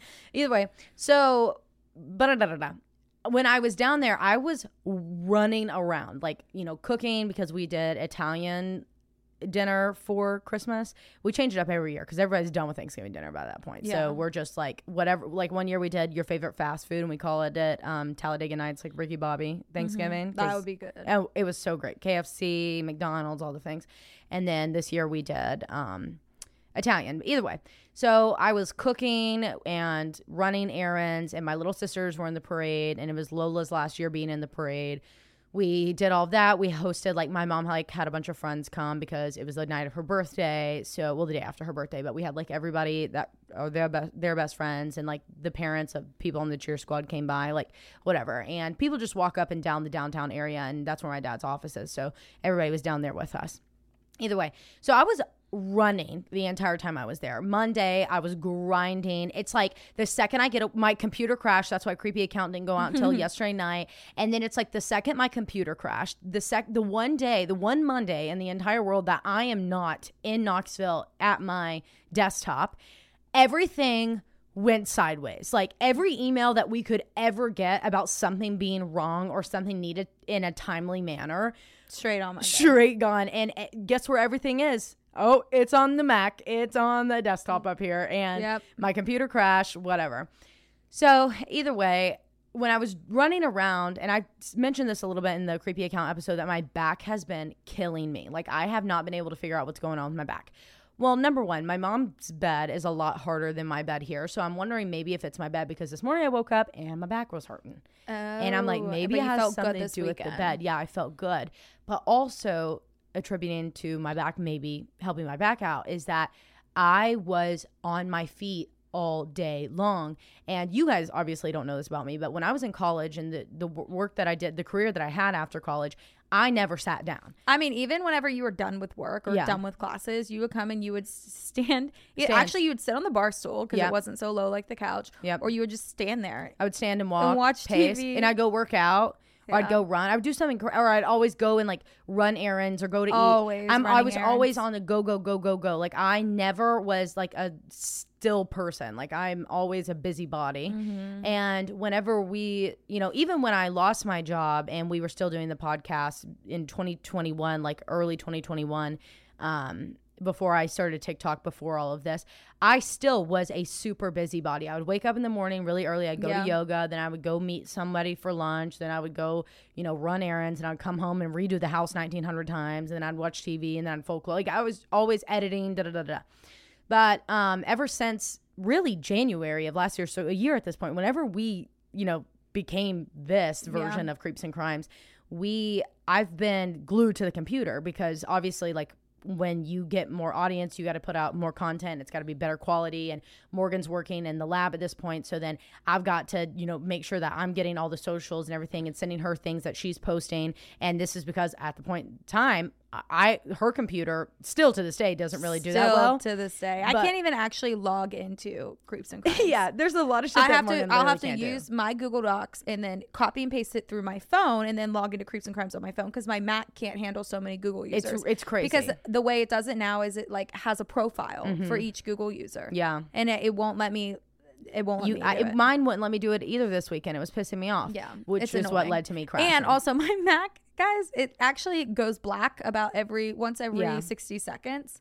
And then I have to punch in my passcode again every 60 seconds. It's really a tragic event that goes on with these laptops. And they're just these Apple, MacBooks. we love you, but you know what? Like we might be having to go to... No.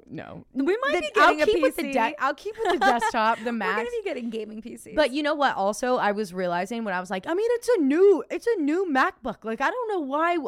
I'm like, well, you did get it when you went to college. Mm-hmm. So, or before you went to college, it was my mom's or my dad's before then.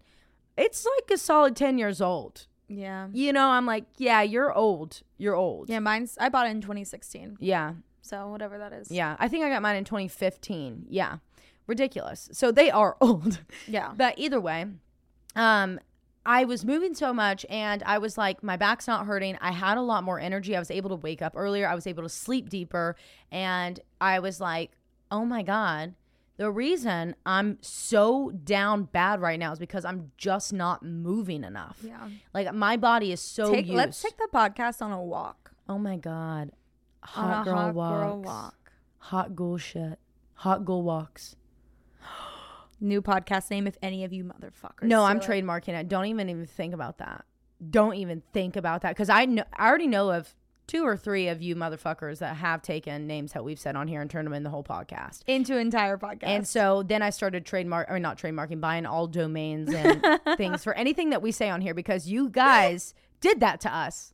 That is intellectual property. Yeah, we said that. We said that, but I'm not going to call out anybody because, like, get your bag, and it was our fault for not buying the domain, but honest to God, that was fucked up. That was rude. That was ruthless. Fucking ruthless. Still love you, though. But ruthless. Still love you because, like, I mean, you don't. We would have done it. We would have done it. 3 years ago. Yeah, so whatever. Get your bag.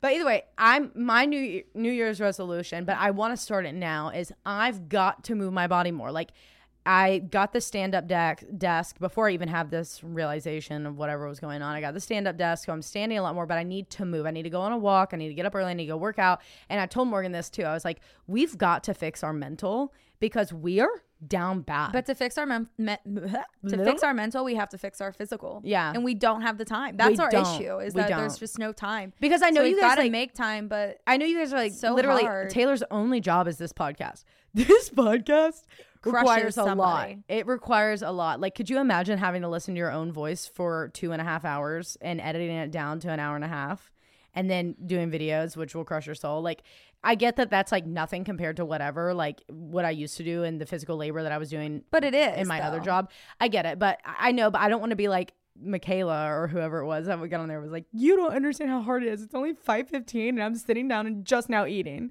And I'm like, who? The makeup girl. Oh. Do you know? Michaela, No. the girl that does the makeup. Michaela, she worked at Ulta and then she became an influencer.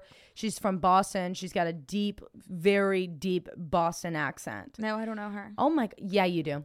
I don't have makeup people on my TikTok. If I, no, this was like back in 2020. She was like one of the people in 2020 that like first came up on TikTok.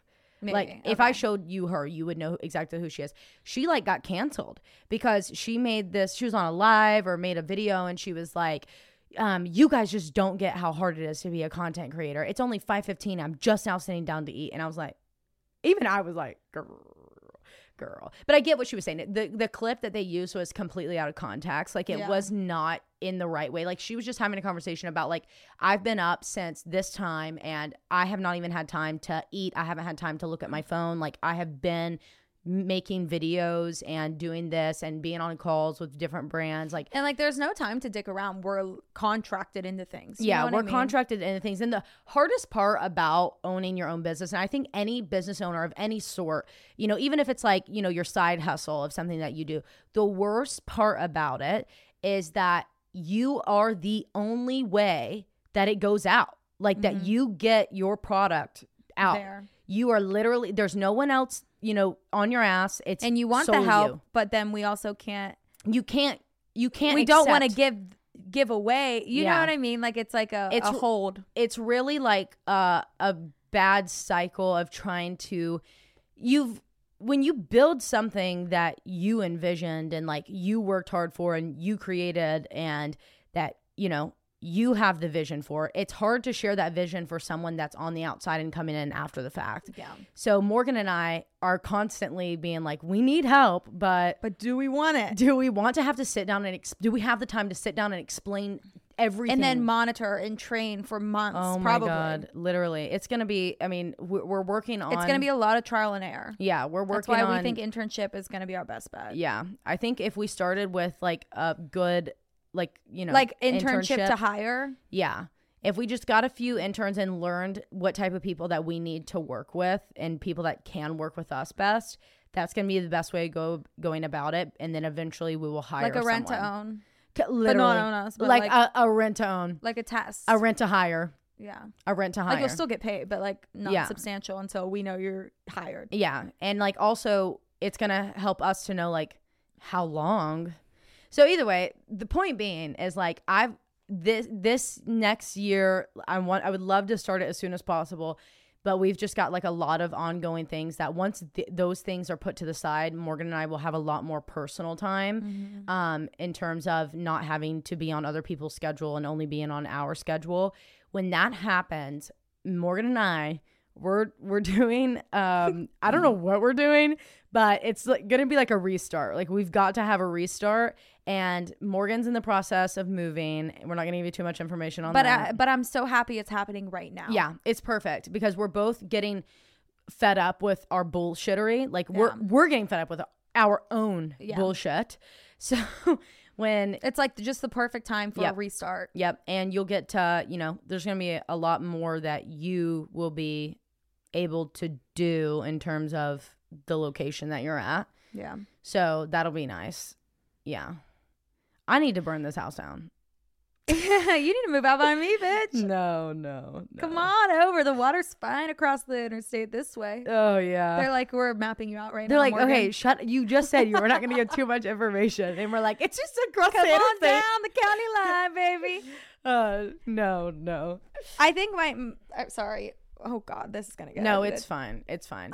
We've been boring this entire time. We need good movement. I just feel like for me, especially going into the new year, like I want to have, it's so hard. Let me know if you're out there and you have fiancés, husbands, or boyfriends that only eat chicken tenders, fries, pizza, buffalo wings, and chips. It's hard. It's hard, dude. You know how it's hard to keep a clean cabinet whenever Yeah. you do try to keep a healthy cabinet and they won't eat it. So you have to still buy their stuff. you've got to get the kids shit. You got to get the kids stuff. You got to feed your kid. You got to feed your kids. You got to get the gush. You got to get You the got to get the gushers. gushers. You know, You got to get the Rice gushers. Krispies. But you know what? Okay, so I will tell you, Morgan, like when they're not open to no, they're trying not new open to things. trying anything. When I first moved in with y'all, like all of us living together, they all had y'all are all not picky, but you had like very set things that you ate. Yeah. And I'm like, if I eat the same thing in a 2-week span, I'm going to go literally absolutely crazy.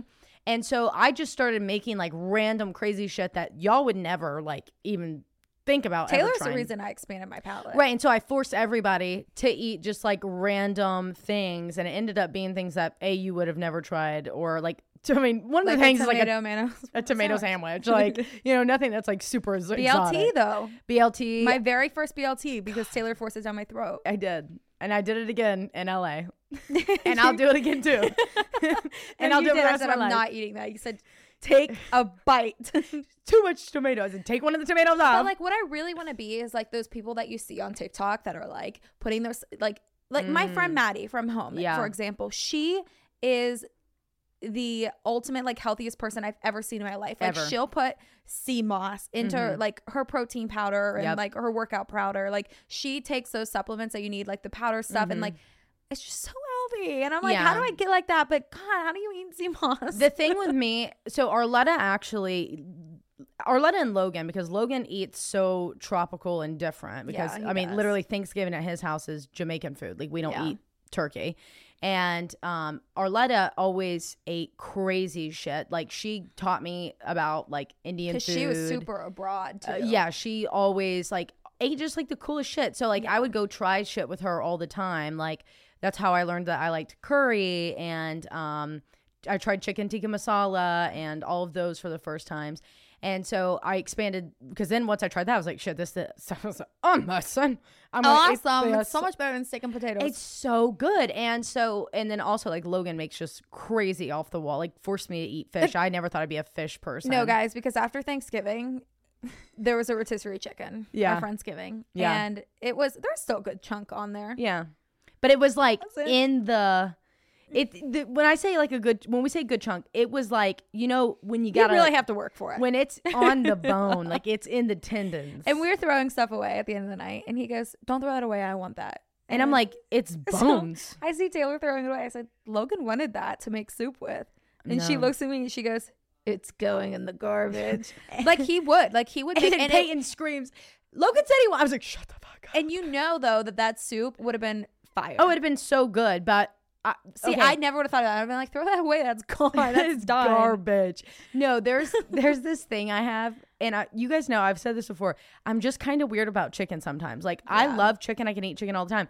It's just like sometimes it'll hit me wrong, and I can't eat it. I can't even. And then look once at it hits you wrong, it hits you, and you can't look at it again for a month. It and takes then you you go a back minute. to it. Yeah, it takes you forever. And he loves making soups of just like from scratch. Like he loves making soups. Soups is like Logan thing. would marry the pressure cooker. If he Oh could. my God. I'm throwing the pressure cooker away. I'm so tired He's of in love with and it. the crock pot. Literally every time I turn around, the crock pot or the pressure cooker is on. It just drives me insane. I'm like, we literally have a Dutch oven, and I got this so we wouldn't have to have a whole entire crock pot taking up all this space on the counter, because of course we had to get the biggest, most elaborate crock pot that ever walked this planet. Right. I mean, it's just ridiculous. But he boils chicken all the time, and he even got a chicken shredder we got a chicken shredder, and he boils chicken all the time to make these soups or to make like shredded chicken tacos, and I like that. But have y'all ever smelled boiled chicken? No. Oh I'm gonna gag thinking about it.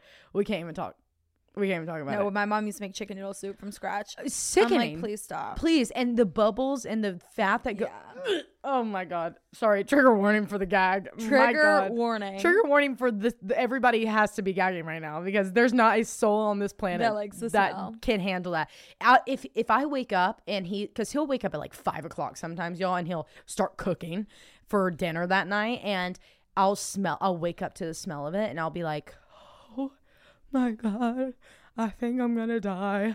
It's so gross. But either way, he's in there cooking right now. Y'all hear him slinging things around. But I love that he cooks. I know. I'm jealous that he cooks. He loves he used to like make basic things, but then whenever he saw me cooking, because I cooked for like the entire first year of our marriage, he never picked up anything to cook, anything unless it was like a big deal. And he was like, "Oh, cooking's easy. You just throw stuff together." I'm like, that's what cooking is. Yeah, you just really follow a recipe. See, Aaron's like, yeah. Is this steak done? I'm like, excuse me? It's still in the package. Can you come look at this? And he'll literally carry a whole pot that has bubbling oil on it over to the couch for me to look at. No. I'm like, that's it's me with fine. Salmon, though. That's me with salmon. Salmon freaks me out. Whenever I have to bake the salmon, or I don't like salmon cooked by myself. I don't. I would. Well, if I put it on the grill, I love it.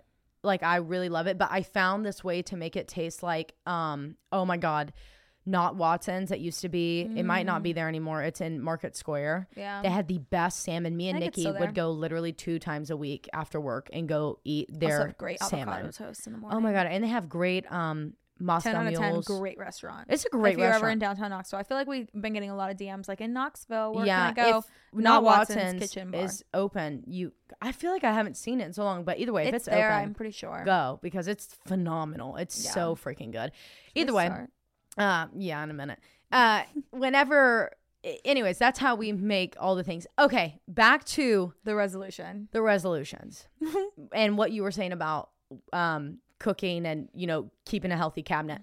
I don't think it's as much about the like proteins and the supplements, because I can't do that with my kidney disease, and also with the fact that I've got a sensitive tummy.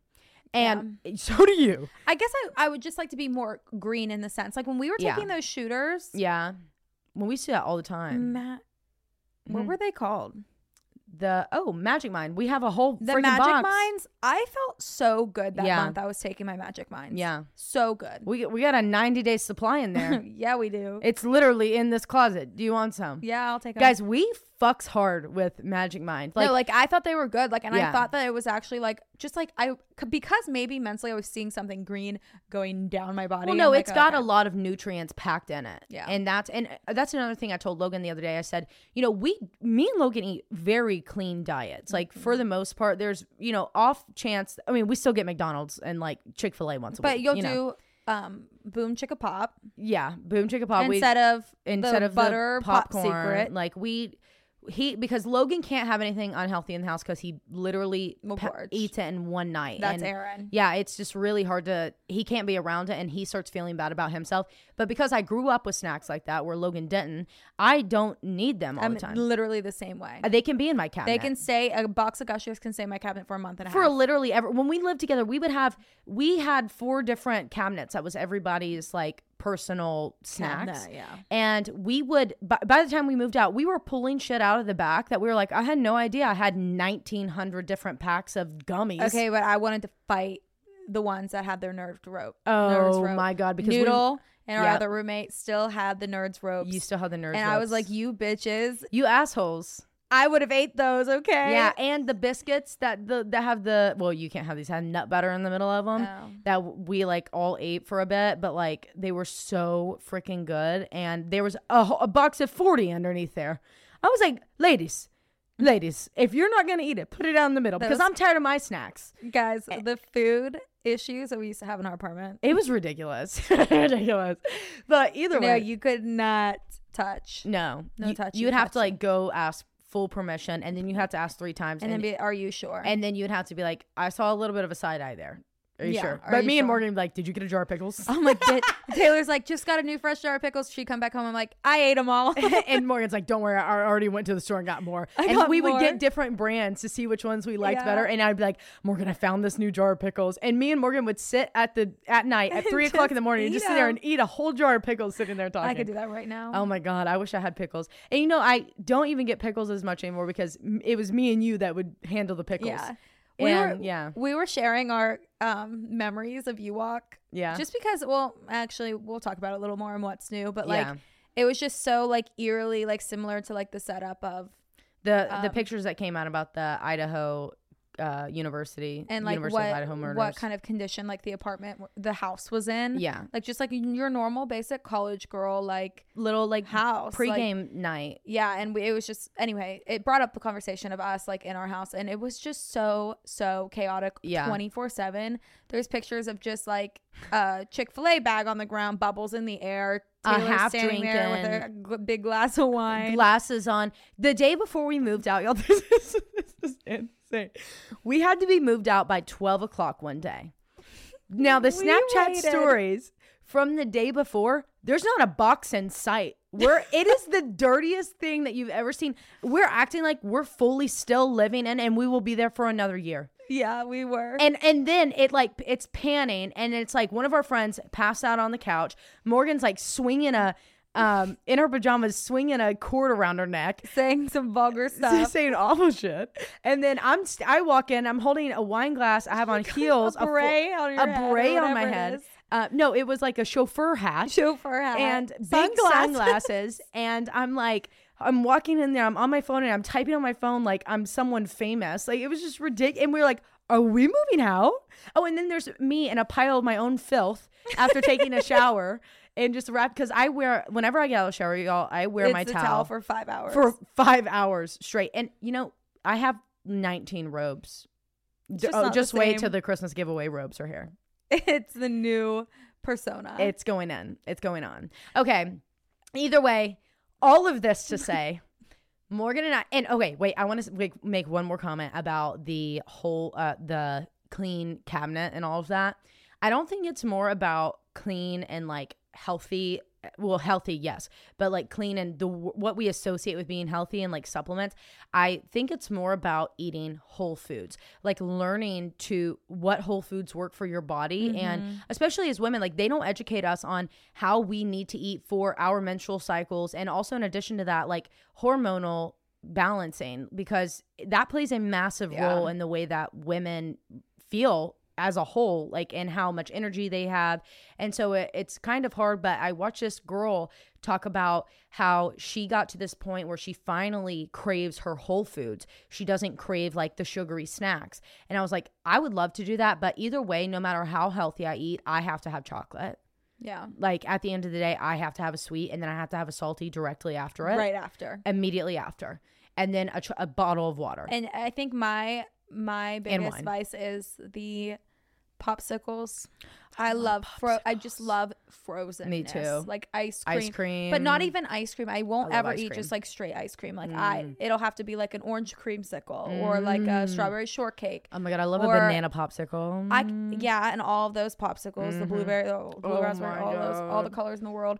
But also, like, I guess I could substitute that with like a dark chocolate covered frozen banana, which is what we used to do. True fruit. True fruit. If you're listening to this, please sponsor. No, we're obsessed. We've been obsessed for years. No, we have literally eaten True Fruit for the since they came out, probably. For the longest. Like the second we saw them. HelloFresh. No, literally. No, not HelloFresh. Fresh Market. Fresh Market.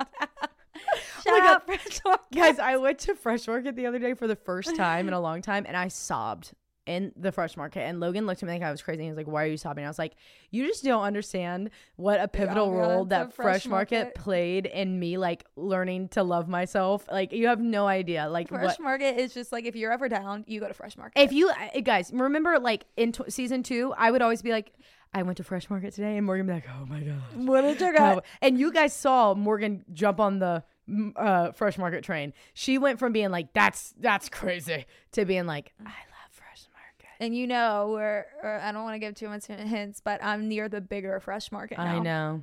I know. But I love this one because the one in Chattanooga is huge. Yeah. And it's just not as intimate.